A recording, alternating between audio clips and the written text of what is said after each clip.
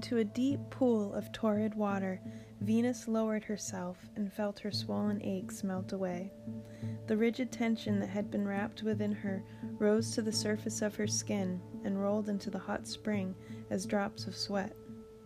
Mercury sat at the edge, his ankles submerged, pulling on a pipe of catnip and gazing at the goddess. Her head was tilted skywards to the full Scorpio moon, but her eyes were closed as if soaking up lunar rays, her mouth relaxed into a heavenly smile. For a moment, he forgot his concerns and felt utterly absorbed with awe at the divine love she so clearly ruled. Venus's new companions, two leggy hounds, chased each other around the lovers in playful banter. Mercury noted that although the goddess's beauty was so beautifully feminine in the moonlight, her arms and shoulders had pronounced muscles, now reminding him of her curious habits. The constant mining for gold in her beloved tree spirit. He wondered if he could use the power of this full moon to pull some truth from the shadows of his companion. Although I think you may take me for a fool, sweet Venus, I am an observant one. His direct tone didn't seem to disrupt her peaceful demeanor, and so he continued. I can tell you are planning to travel, and from the sight of these hounds I have an idea on where. It was true. Venus could not contain the developing narrative within her.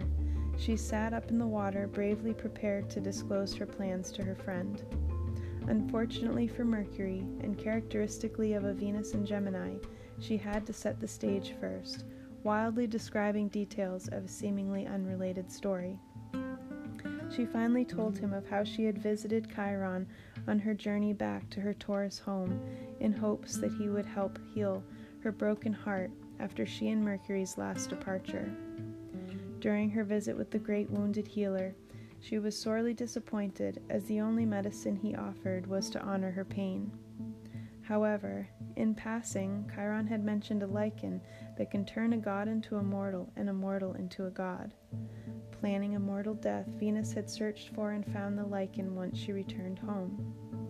Mercury listened, nervously bewildered, as she told him of how in her sickened state she noticed the tree had sap dripping from where the dead branch covered in lichen had broken off.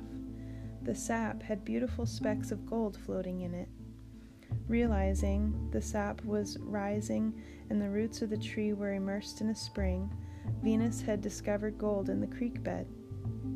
As Venus exclaimed excitedly, she took Mercury's hand, as if wanting to pull him into her fantastical tale. Mercury jumped as he noticed the tips of her fingers were puckered from soaking in the hot spring. Never had he seen her fingers anything but supple. He stood up and backed away a few steps. "You are in a human body, my love?" he asked, mortified. Venus nodded.